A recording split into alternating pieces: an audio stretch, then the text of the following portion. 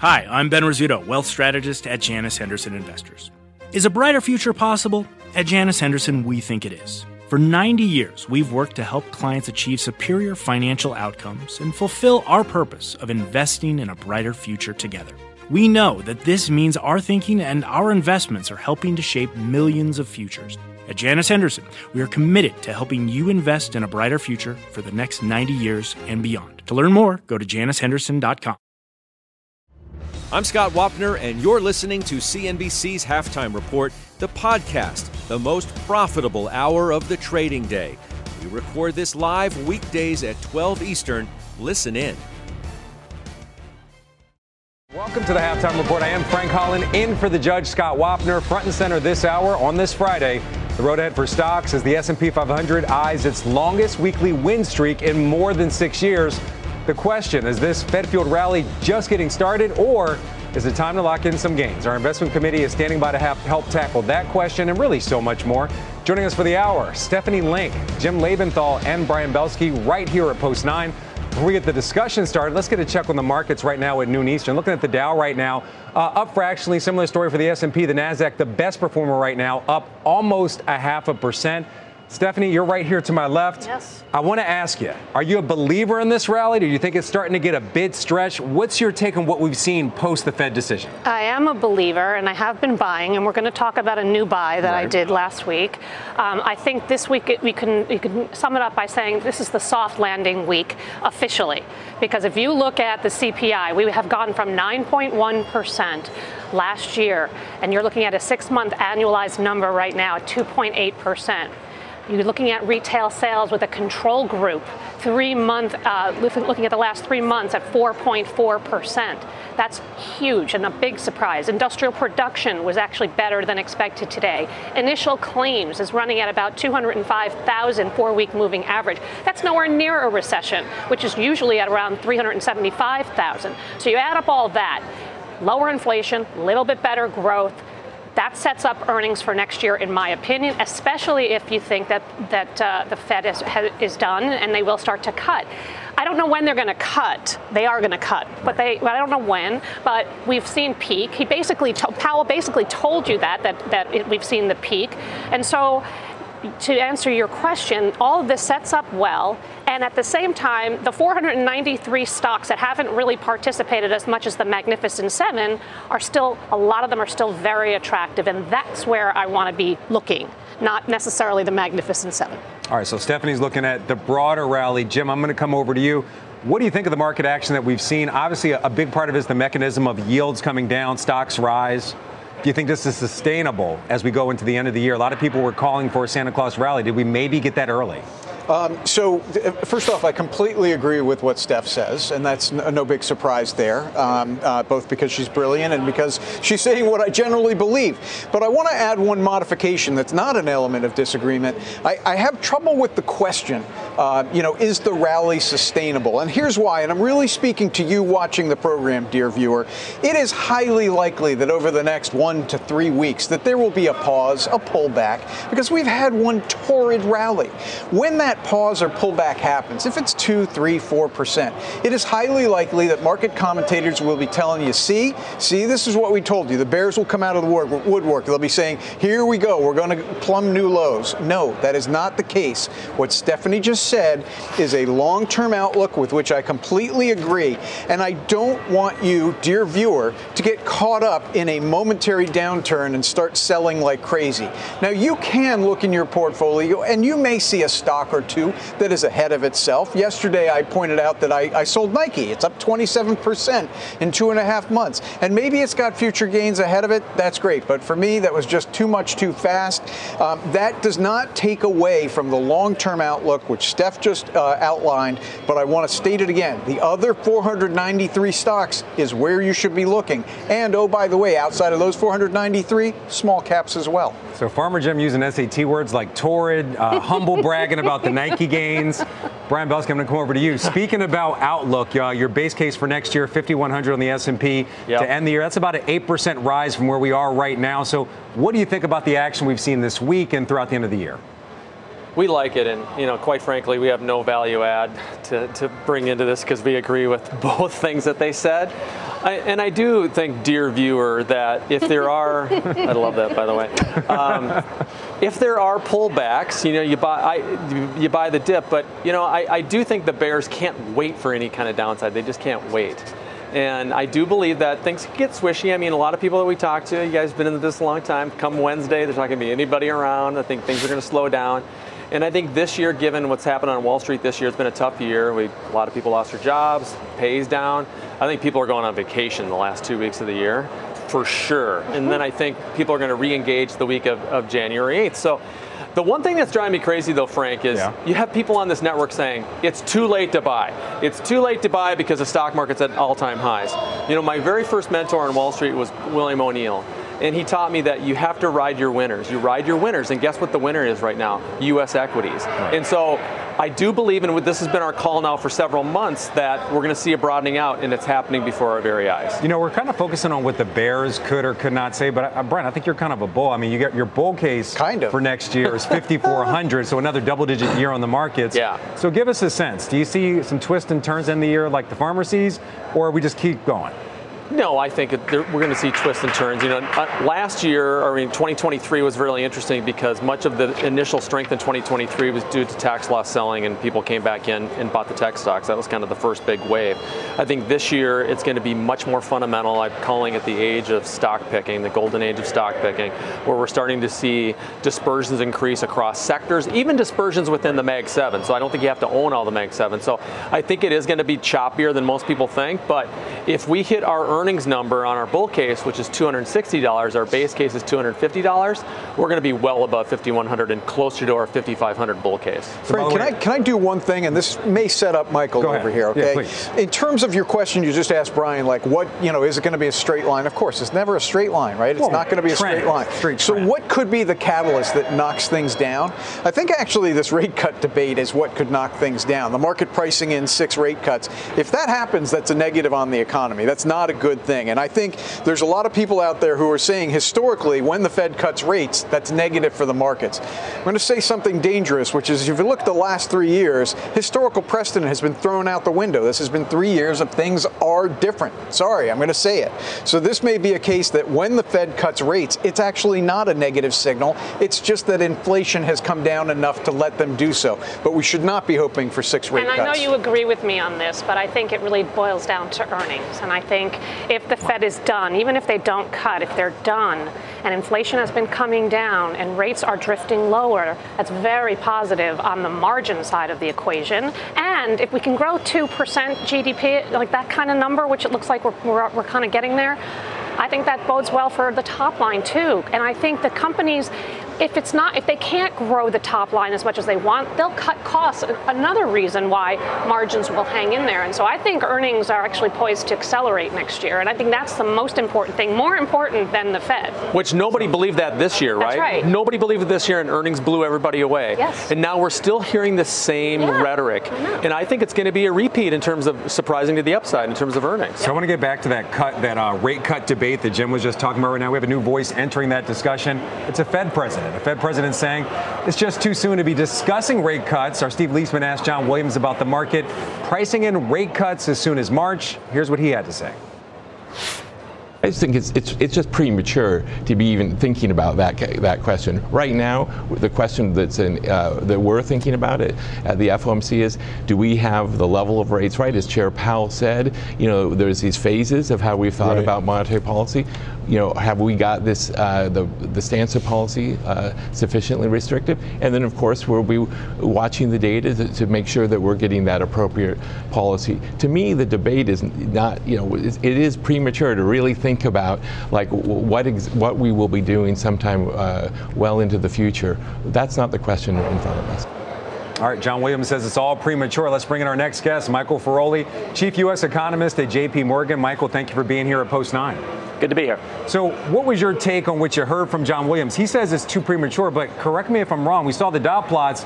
It looks like the Fed is talking about it. Yeah. So I don't think he's totally pouring cold water on the idea of rate cuts. I do think, however, March is probably premature. I mean, that's really 2 meetings from now, only 3 payroll reports between now and then. So I think you'd have to have a pretty significant deterioration in the economy, unlike I don't think what any of us are expecting to get to a March cut. That said, clearly second half cuts are not just what the median dot portrays, but a vast majority of the committee is looking for a number of cuts this year. So I don't think the idea that cutting in next year. So I don't think the idea of cutting in 24 is totally at odds with what Williams is saying, but I do think he's trying to pump the brakes here a little bit on the enthusiasm after Wednesday. We've seen various points of view about when those cuts are going to come. I had the privilege earlier this week of speaking to Morgan Stanley's chief economist. He believes it's June. We're going to show the audience just a variety of different times that people believe a cut is going to come. When is an appropriate time? When is it not premature to expect that cut to come? And how do you see the market reacting until we get that cut? Yeah, so we're also at June for a first cut. As I said, we could see earlier, only if the labor market really deteriorates. I think June will be appropriate because we'll probably have core PCE inflation running by about 2.5% by then, which is, I think, close enough to what the Fed's looking for to start to, as Chair Powell said, dial back some of the restraint. However, if we stall in this progress in inflation that Stephanie mentioned earlier in the second half of this year, then that could push that timing out. But we think June is probably a good placeholder for now. Yeah, we're just showing the audience for now. Citigroup actually saying July, so kind of further out there. I want to ask you about bond yields. I want to open it up to everybody here, but the action we're seeing on bond yields, what is your take? We're seeing a bottom rally, yields are lower. It seems like just that mechanism, stocks go higher. Give us a sense of your outlook of how this plays out for the last couple days of the year. Yeah, so we were surprised, I suppose, by the intensity of this bond move, right? I mean, right now rates are about what our year-end target for next year is. So we got there really quick. So we do think there's probably some scope for this to reverse a little bit in coming days. But I think fundamentally rates lower from where they were pre-meeting makes sense. However, it was a pretty aggressive move. Yeah, a really aggressive move on the 10-year, down about 25 basis points from where it was, where it opened the morning of the Fed rate decision. I'm going to open it up to you guys. Michael, you're going to face the gauntlet right now. A lot of questions about where this is all going. Michael, I'll start with, how about QT? When are they going to address that? Because it certainly sounded like they're not even close to changing their stance on that. No, I think that was pretty clear in both what Powell and Williams have said, is that QT and the rate cycle are on different tracks. And so our best expectation is that QT probably goes through the end of next year. In other words, even after we're cutting rates, we think the Fed will continue to And what do you think that does to the yield curve? Right now, we don't think it's having a really big effect, right? I mean, we do think as QT ends, we could see that have a small effect. But right now, as I said, not a big effect. Yeah. Michael, what's your call on unemployment? I mean, these numbers that we're seeing, particularly initial weekly jobless claims, are stunning. Yeah. On an absolute level, 200,000. Yeah. And directionally, there's just no signs of cracking. What do you think happens? Yeah, you're right. And we have been pleasantly surprised by how low the unemployment rate has been this year and how strong the job market has been. We still do expect for next year some weakening in overall economic activity as some of the lagged effects of these rate cuts continue to hit the economy. We also think we'll probably get a little bit less fiscal accommodation next year. So on net, we are looking for growth to slow. We do have the unemployment rate drifting a little above 4%, but certainly I don't think in our expectation is that anything, we're not looking for a recession. And as I said, or as you both pointed out, the claims numbers this week and recently have really been quite phenomenal. So Michael, I have a two-part question. How do you feel as a long-term Fed watcher and actually being there for a while about the efficacy of Fed funds futures? Because they were wrong this year. That's part number one. Number two, is there any kind of scenario that you see the Fed does nothing next year? So in terms of market expectations for the Fed, they've been wrong for a couple years because we as a community have been somewhat wrong on inflation. And we missed how strong this inflation move was going to be in 21 and 22. We missed how strong the disinflation absent a recession has been this year. So it's just been a very unusual economic environment, and that's just life, I think. In terms of your second question was... is there a scenario that you see that the Fed does nothing? So I think you would have to have, again, we talked about over the second half of this year, core PCE inflation is running around 2.25%. If that improvement were to cease in the first half of next year, and certainly there are some bear cases on inflation, I think that could leave funds unchanged for the duration of the year. But that would be, I think, a pretty bad turnaround in terms of the inflation news we've been getting. Michael Feroli, one quick question. Are you giving an S&P price target for next year? You got a bull sitting right next to you, bull case 5,400. Where are you sitting at? So fortunately, I'll leave that to you guys. As a shop, we are a little more cautious on equities for next year. A wise answer. Michael Feroli, really a pleasure to have you here at Post 9. Thank you very much for being our halftime headliner. Thank you again. All right, we're going to keep it moving right now. Just continue this conversation. Something I want to bounce off all of you as we continue to look at this rally. A note that came out from Barclays today I thought was really interesting. Headline here, bumpy start to 2024. They cite it's an election year, also the start of a Fed cutting cycle, and added, aided by light positioning and a dovish Fed, the year-end rally is essentially borrowing from 2024 returns, leaving less room for upside next year. So a bit of pessimistic about what the action we're going to see next year. Jim, you're looking at me. You give me the squinty eyes. Well, yeah, I not you, but the comment has some things I agree with and disagree with. The borrowing from next year's gains, I mean, I think Steffi really covered that in the beginning. Right. No, it's not borrowing from next year's gains. There's a lot of runway left for the 493 other stocks and small caps. So just let's put that to bed, at least for now. But the political situation is interesting, okay? Because people who are longtime veterans know that the primaries are where things get wonky in terms of politicians on both sides and both parties saying extreme things to appeal to their most rabid base. And then, once the primaries are done, more sane policies are what's being discussed. So I would not be surprised if in the late spring there's a lot. I mean, just remember, go back to 2016 on the Democratic side. Right. You had Bernie Sanders and Elizabeth Warren making real inroads in the primaries, and that scared the markets a little bit. You should expect a little bit of that, but history shows that things come back to the center after the primaries are over. So don't fall for that. Don't sell into that. You watching the primaries too? No, remember too that they moved up a lot of the primaries and caucuses as well. So there's going to be a lot of noise right away. And this is a market and market participants that love to react. And so we've said that, if you take a look at presidential election cycles, when there's a president that's a Democrat that's running for re-election, it's usually positive for performance, but that's just a statistic. On the robbing Peter to pay Paul type of comment, let's just keep paying Paul, because I think it's going to be really difficult to try to time this market. And I think that we're trying to be too cute by saying we're taking too much of 2024 gains right now. I think it's all about mean reversion, right? The S&P equal rate is actually has still underperformed the S&P market cap weight year to date by 13%. So if you believe in mean reversion, at least in the first quarter or first half of the year, I think that's where you want to go. And that's what we were talking about earlier. I think there's a lot of ideas out there to be had. All right, I don't know. You said it's the halftime report. This is more like the halftime rodeo with all the bulls here. I don't know. You want to call up a bear? You want to call an audible here? We are calling somebody a little bit late. We're going to have a special guest appearance. But first, we want to get to some committee moves. And I'm going to come right back to Steph. Yeah. You bought Charles Schwab. So they did get a price target increase today. But really, this stock's been on a run since November 29th. Big upgrade from Piper saying, if we get cuts next year, stock's going to take off. It certainly has, up about 20% since that November 29th upgrade. Yeah. What made you buy now? And I've owned it before, and I took gains, but I bought it back because the stock is still down 15%, and interest rates are coming down, and the cash sorting issues and concerns are going to abate as rates pull back. NNA also is poised to recover. Actually, it's accelerating to about 3.7% for the current quarter, up from 1.7 last quarter. They have the Ameritrade cost synergies, and I think normalized earnings could be something like $5.25. That makes this stock 13 times forward estimates. Best in class, number one in the industry. So I think I'm getting a good name on sale. So talk me through this one part right here. So according to the Investment Company Institute, there's about a record $6 trillion sitting on the sideline in money market accounts. I would assume Schwab has some money market accounts where that cash is sitting. Does that immediately or just obviously go into equities? Where does that money go, or does it maybe just sit there? It could sit there, but as rates come down, why would you want to sit with a lower rate, right? With the lower yield. I mean, when rates were at 5.5, and that's one thing, right? If they come down, it's less attractive. And if I'm right on earnings and equities, stocks follow profits, and I'm right on the profit piece of it, then I think you're going to have better returns in the equity markets overall. And so maybe you will see that money coming off the sidelines. All right, Schwab up just over 0.25% right now. Coming up on halftime, more trades from the committee. Kevin Simpson, that's the call we're going to make, Jim, making some new moves in his portfolio. He joins us with those. Halftime back in just 2 minutes.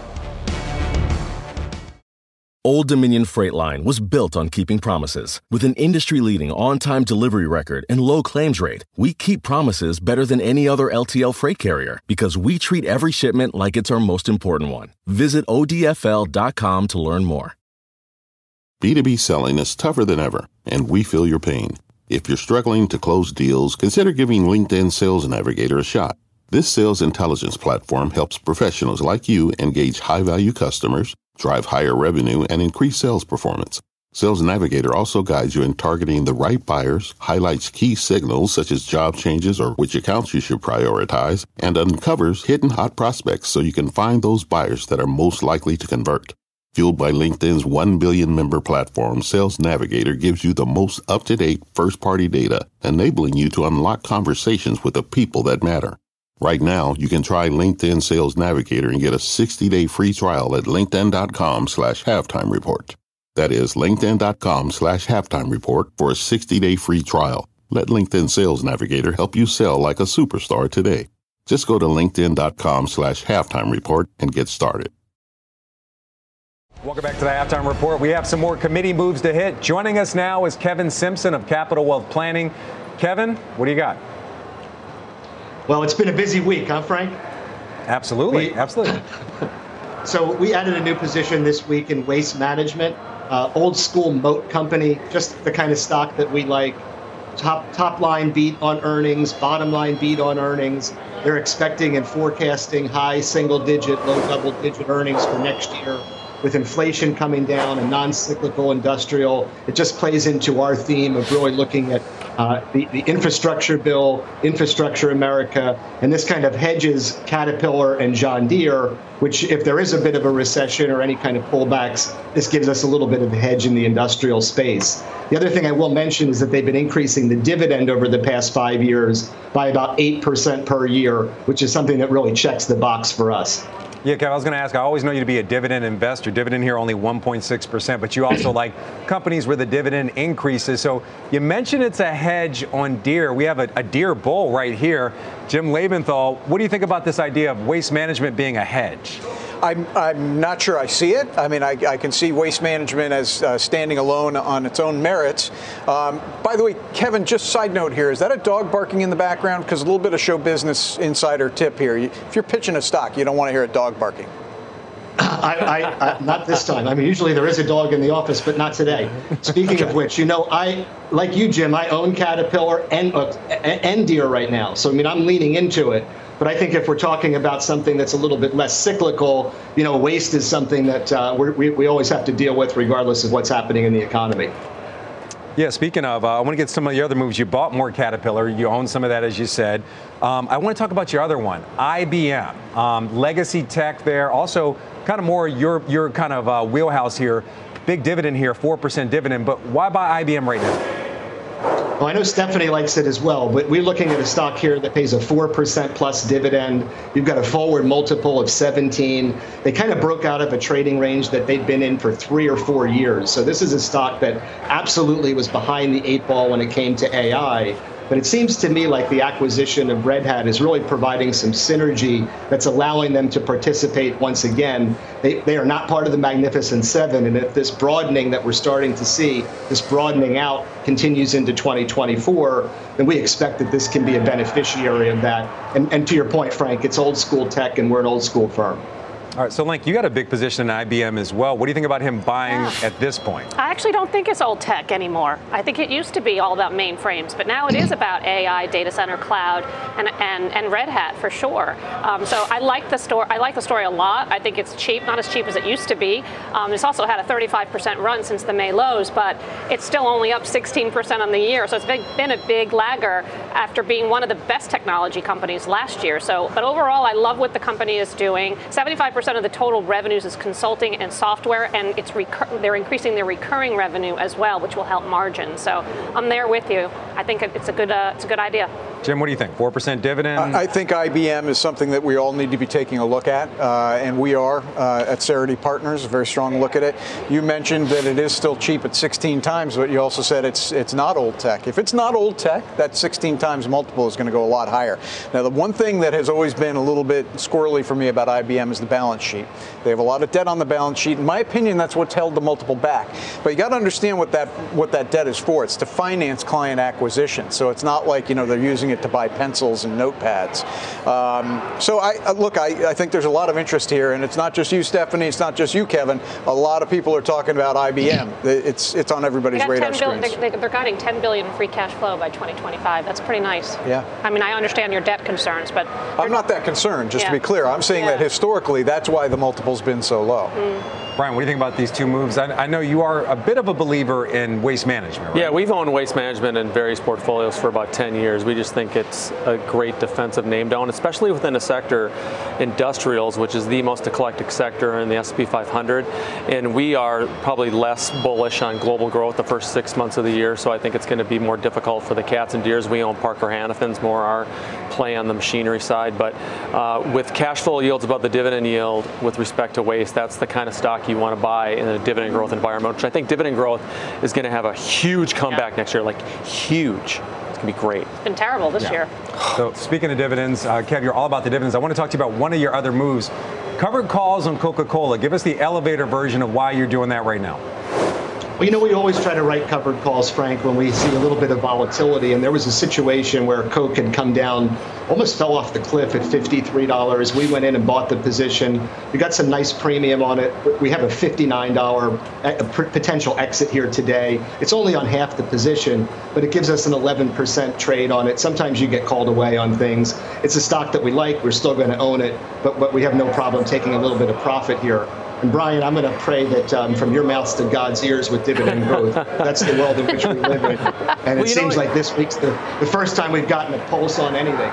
Caterpillar's up 20 sticks this week, and I very rarely get a chance to say that. You know how it works, Kevin. You talk to wealth advisors, and they sell whatever didn't work last year, and then they buy whatever. And we saw that last year in some of the tactical money that we ran, and they bought dividend growth. And the inverse, I think, is going to happen this year. I think dividend growth and value and small cap is going to have an amazing year in 2024. All right, Kevin Simpson, Waste Management, Caterpillar buys, sold the covered calls on Coca-Cola. Kevin, great to see you as always. Thanks, All right, time now for the headlines with our Bertha Coombs. Bertha, always great to see you as well. You too, Frank. The jury has resumed deliberations today in the defamation trial against Rudy Giuliani. He's already been found liable for defaming two former Georgia election workers. Ruby Freeman and her mother, Shay Moss, are seeking $24 million each for his baseless accusations of election fraud against them. The Metropolitan Museum of Art in New York said today that it has agreed to return 16 major artworks to Cambodia and Thailand that were associated with a now-dead Met donor and art dealer who was indicted for legally trafficking in ancient artifacts. The Met's been under pressure from the Cambodian government to return items that it said were taken from the country during its decades of civil war.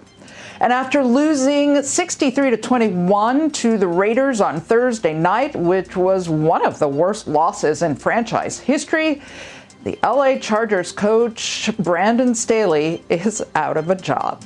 The team announced today that it is parting ways with Staley and general manager Tom Telesco. The team says it will name an interim coach and GM soon.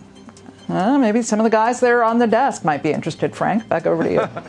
It's a job in L.A., Bertha. I think a lot of people would be interested. Bertha Coombs, always great to see you. Thank you very much. All right, coming up next, we have our chart of the day. It's the surge in semis. The group is pacing for its best year in the last 20 years. The committee debates the chips in the year ahead. Halftime returns right after this. What does it mean to be rich? Is it having more stories to share or time to give?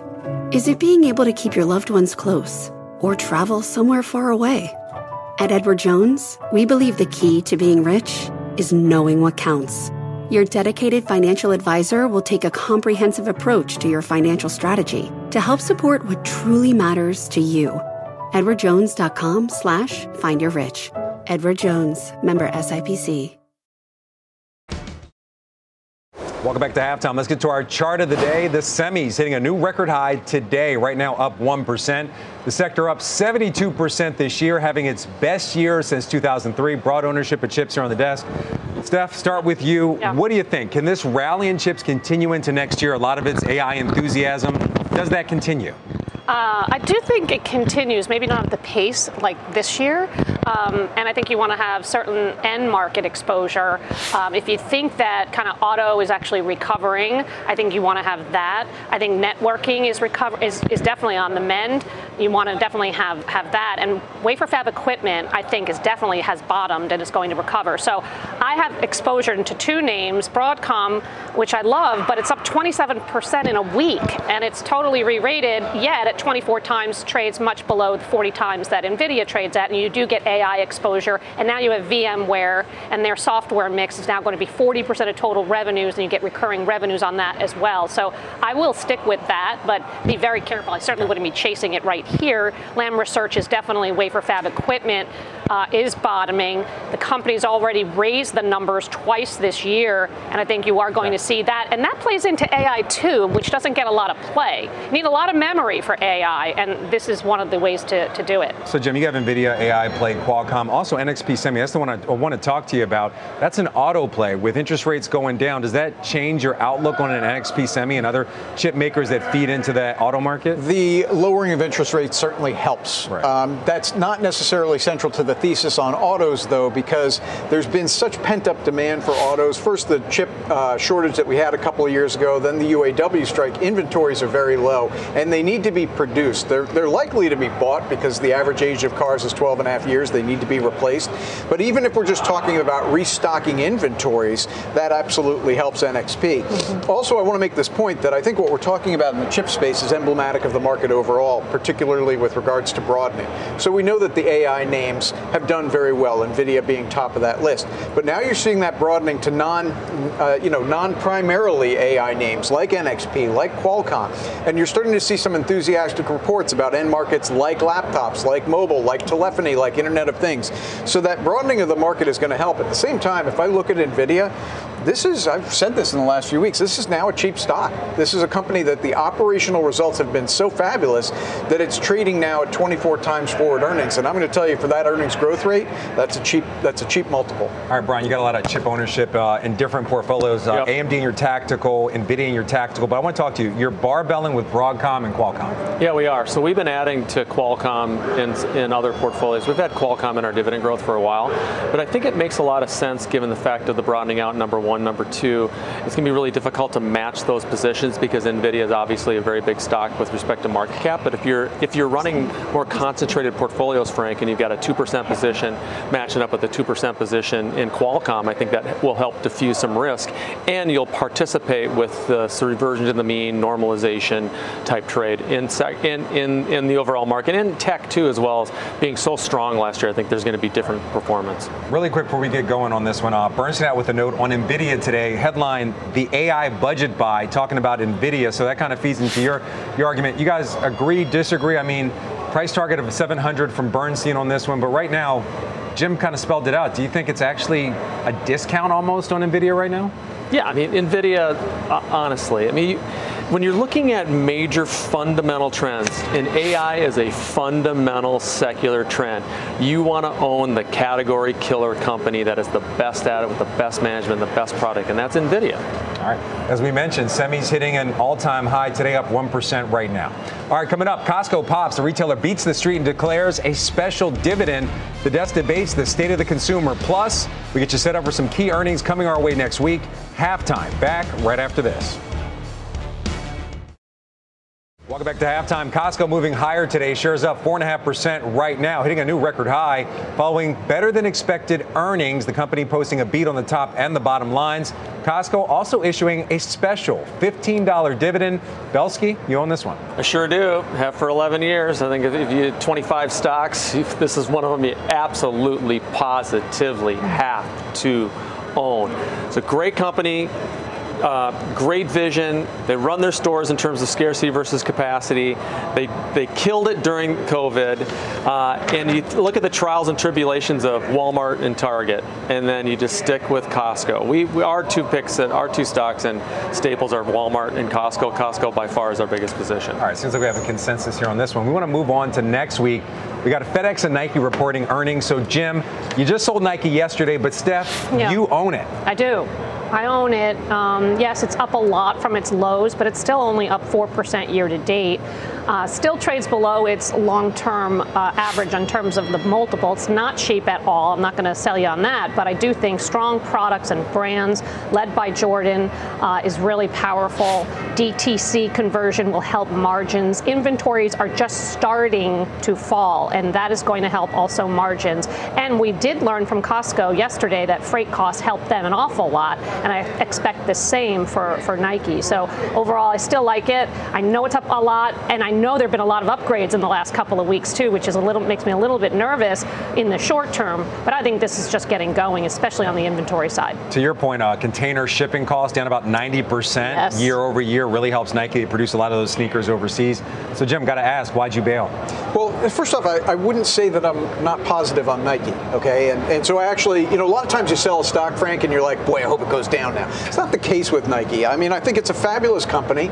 I was very patient in waiting for it to bottom, waiting for that one earnings report, the last earnings report, where it looks like things are turning around. I hope they continue.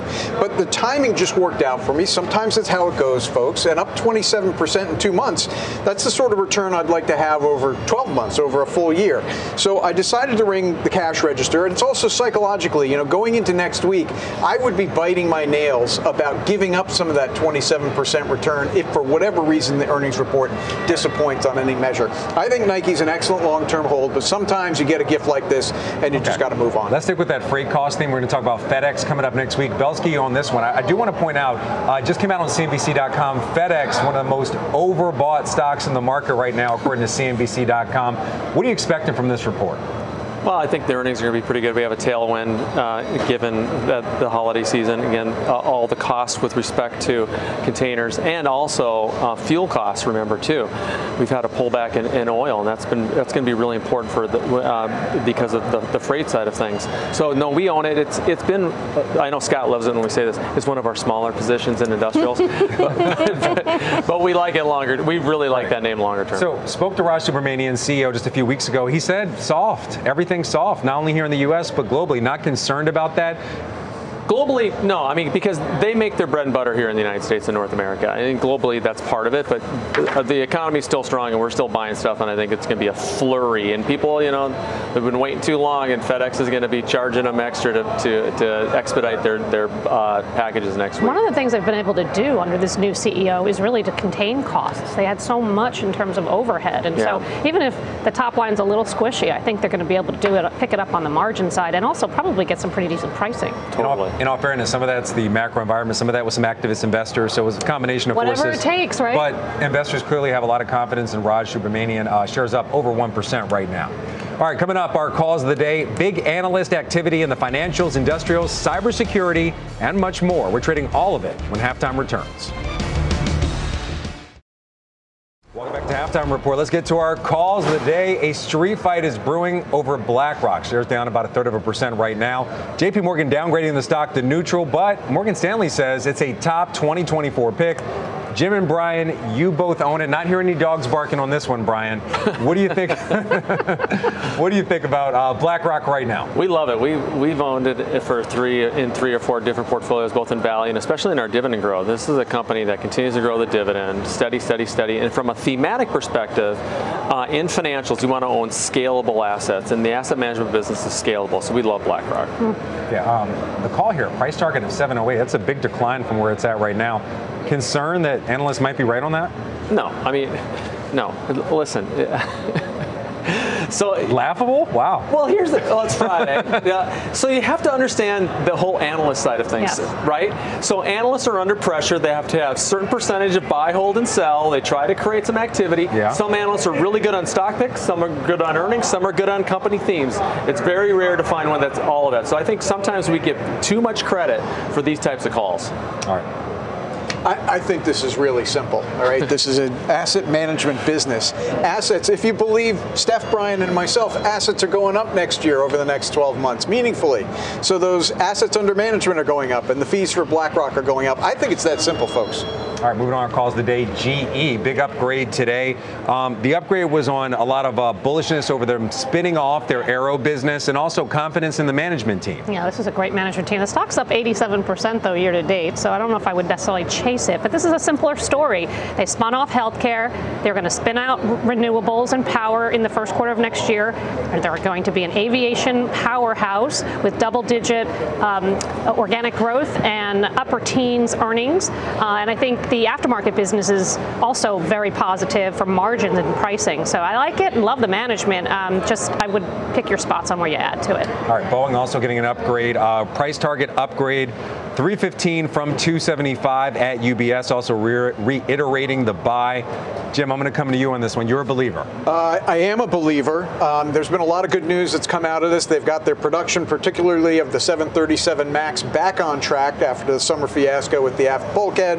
787 production also picking up. Order book looks good. And I think the catalyst that's remaining out there is China orders. I think in the last few months, particularly since that November meeting between Presidents Xi and Biden, you've had a lot of positive momentum that I think will come to fruition with a China Airlines order sometime in the next couple of months. All right, shares up over 40% over the last 2 months. I remember on this show, you caught some heat for being so bullish on Boeing a couple months back. Now look at it, popping right now. I caught heat? Me? Yeah. Me? Yeah, you. Moving on. I didn't think that happened.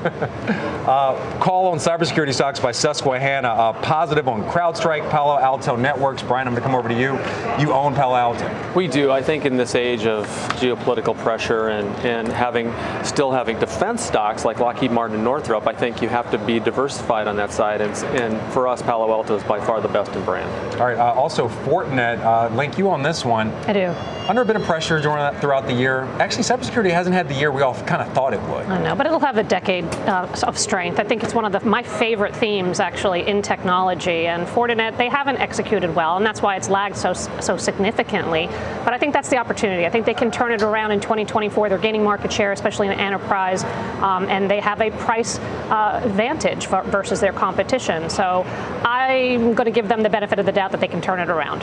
All right, shares up just about 1% right now. All right, coming up here on half, Citigroup is exiting the muni market. Shares of the bank actually pulling back today. Jim owns it. We're going to get his take coming up next. All right, welcome back to Halftime Report. Check out shares of Citi. They're down just about 1.5%. Under some pressure, the bank announcing it's exiting the muni market. Citi will stop underwriting and trading state and local government debt early next year. Jim, I'm going to come over to you. You own Citi. What do you think about this move? Well, it caught me by surprise, but I do have a lot of faith in Jane Fraser, the CEO at Citigroup, as well as the management team there. They've made the decision that the economics of this business simply don't work, that the costs are not worth the potential reward. And I think, frankly, the market over the last 2 years has not given Ms. Fraser and her team enough benefit of the doubt. You've seen her rationalize the international business. You're seeing her do some major cost cutting now domestically in the business, and it's starting to flow through in terms of expectations for where the shares can be. That's why there's been a strong bid to the shares recently. I think it will continue. So, yes, the move catches me by surprise, right, but I have faith in Jane Fraser. Market doesn't seem to love it. Shares are up 10% over the last month, but again, down 1.5% right now. Brian, you also own it. Streamlining strategy here, you think it's a wise move? We do. We were on the network here 2 weeks ago and said we blew out our JP Morgan and added Citigroup and some regionals. We've owned Citigroup and our value all along. I think Jim's spot on. Amazing management team. We love to buy assets, especially in financials, when they're reorganizing and they're cutting costs. That's the time to buy financials. And we think Citigroup, from an institutional perspective, is actually very under-owned relative to, let's say, JP Morgan, Bank of America, Berkshire. All right, so you're saying it's a bit under-owned. Just looking at it again, forward PE of about 9.5, almost 10. Steph, give us a sense. Is this a good entry place right now? They're cutting costs, they're streamlining. Forward PE under 10 right now? No. Be nice. Be nice. Absolutely not. The dog's barking over there. There's a reason why it's trading at a valuation. Yeah, I've got a big dog going behind me here. I just think that it's going to take time. It's a big project that Fraser has to deal with. They are actually making some interesting changes to management. which I think could help going forward, but I think it's going to be years before they can really turn this thing around. And in the meantime, I get a really well-run company at 0.9 times book in Bank of America or Morgan Stanley, which has capital markets and wealth management, and I like that combination very much for 16 times. So that's right now, but long-term, confident in this strategy to streamline the business, really focused on return and the core of the business? I don't know if I have confidence. I just think it's going to take a long time. Wow, there we go. We'll probably just leave it there. Again, shares of Citi down 1.5% right now. All right, stick with us. We got final trades from the committee coming up on halftime. That's good. We are back on halftime time for final trades. Brian Belsky, you're up first. Glacier Bancorp, GBCI, $5 billion market cap. It's a great bank out in Montana, clean balance sheet, clean low portfolio, and one of our favorite small mid-cap financials. Farmer Jim. Well, Steffi just did a very good job of sort of stating the bear case. The bear case, yeah, that too, but that's okay. The bear case for the last 2 years on Citigroup. That was eloquently done. I'm going to take the final word on it and say Citigroup's my final trade. Steph Link. Sherwin-Williams. Housing is one of my favorite themes for 2024 as interest rates come down. A couple weeks ago, I recommended Home Depot. I like Sherwin-Williams. Total revenues are going to grow mid-single digits, margin expansion, and market share take. Fun fact, that was the Squawk Box trivia question this morning, Sherwin-Williams. All right, that's going to do it for halftime. You've been listening to CNBC's Halftime Report, the podcast. You can always catch us live weekdays at 12 Eastern, only on CNBC. All opinions expressed by the Halftime Report participants are solely their opinions and do not reflect the opinions of CNBC, NBC Universal, their parent company, or affiliates, and may have been previously disseminated by them on television, radio, internet, or another medium. You should not treat any opinion expressed on this podcast as a specific inducement to make a particular investment or follow a particular strategy, but only as an expression of an opinion. Such opinions are based upon information the Halftime Report participants consider reliable, but neither CNBC nor its affiliates and or subsidiaries warrant its completeness or accuracy, and it should not be relied upon as such. To view the full Halftime Report disclaimer, please visit cnbc.com/halftime report disclaimer. I know how to run a hair salon, but for small business insurance, I chose my State Farm agent. She's a small business owner too, so she knew how to help me personalize my policies. Like a good neighbor, State Farm is there. Talk to an agent today.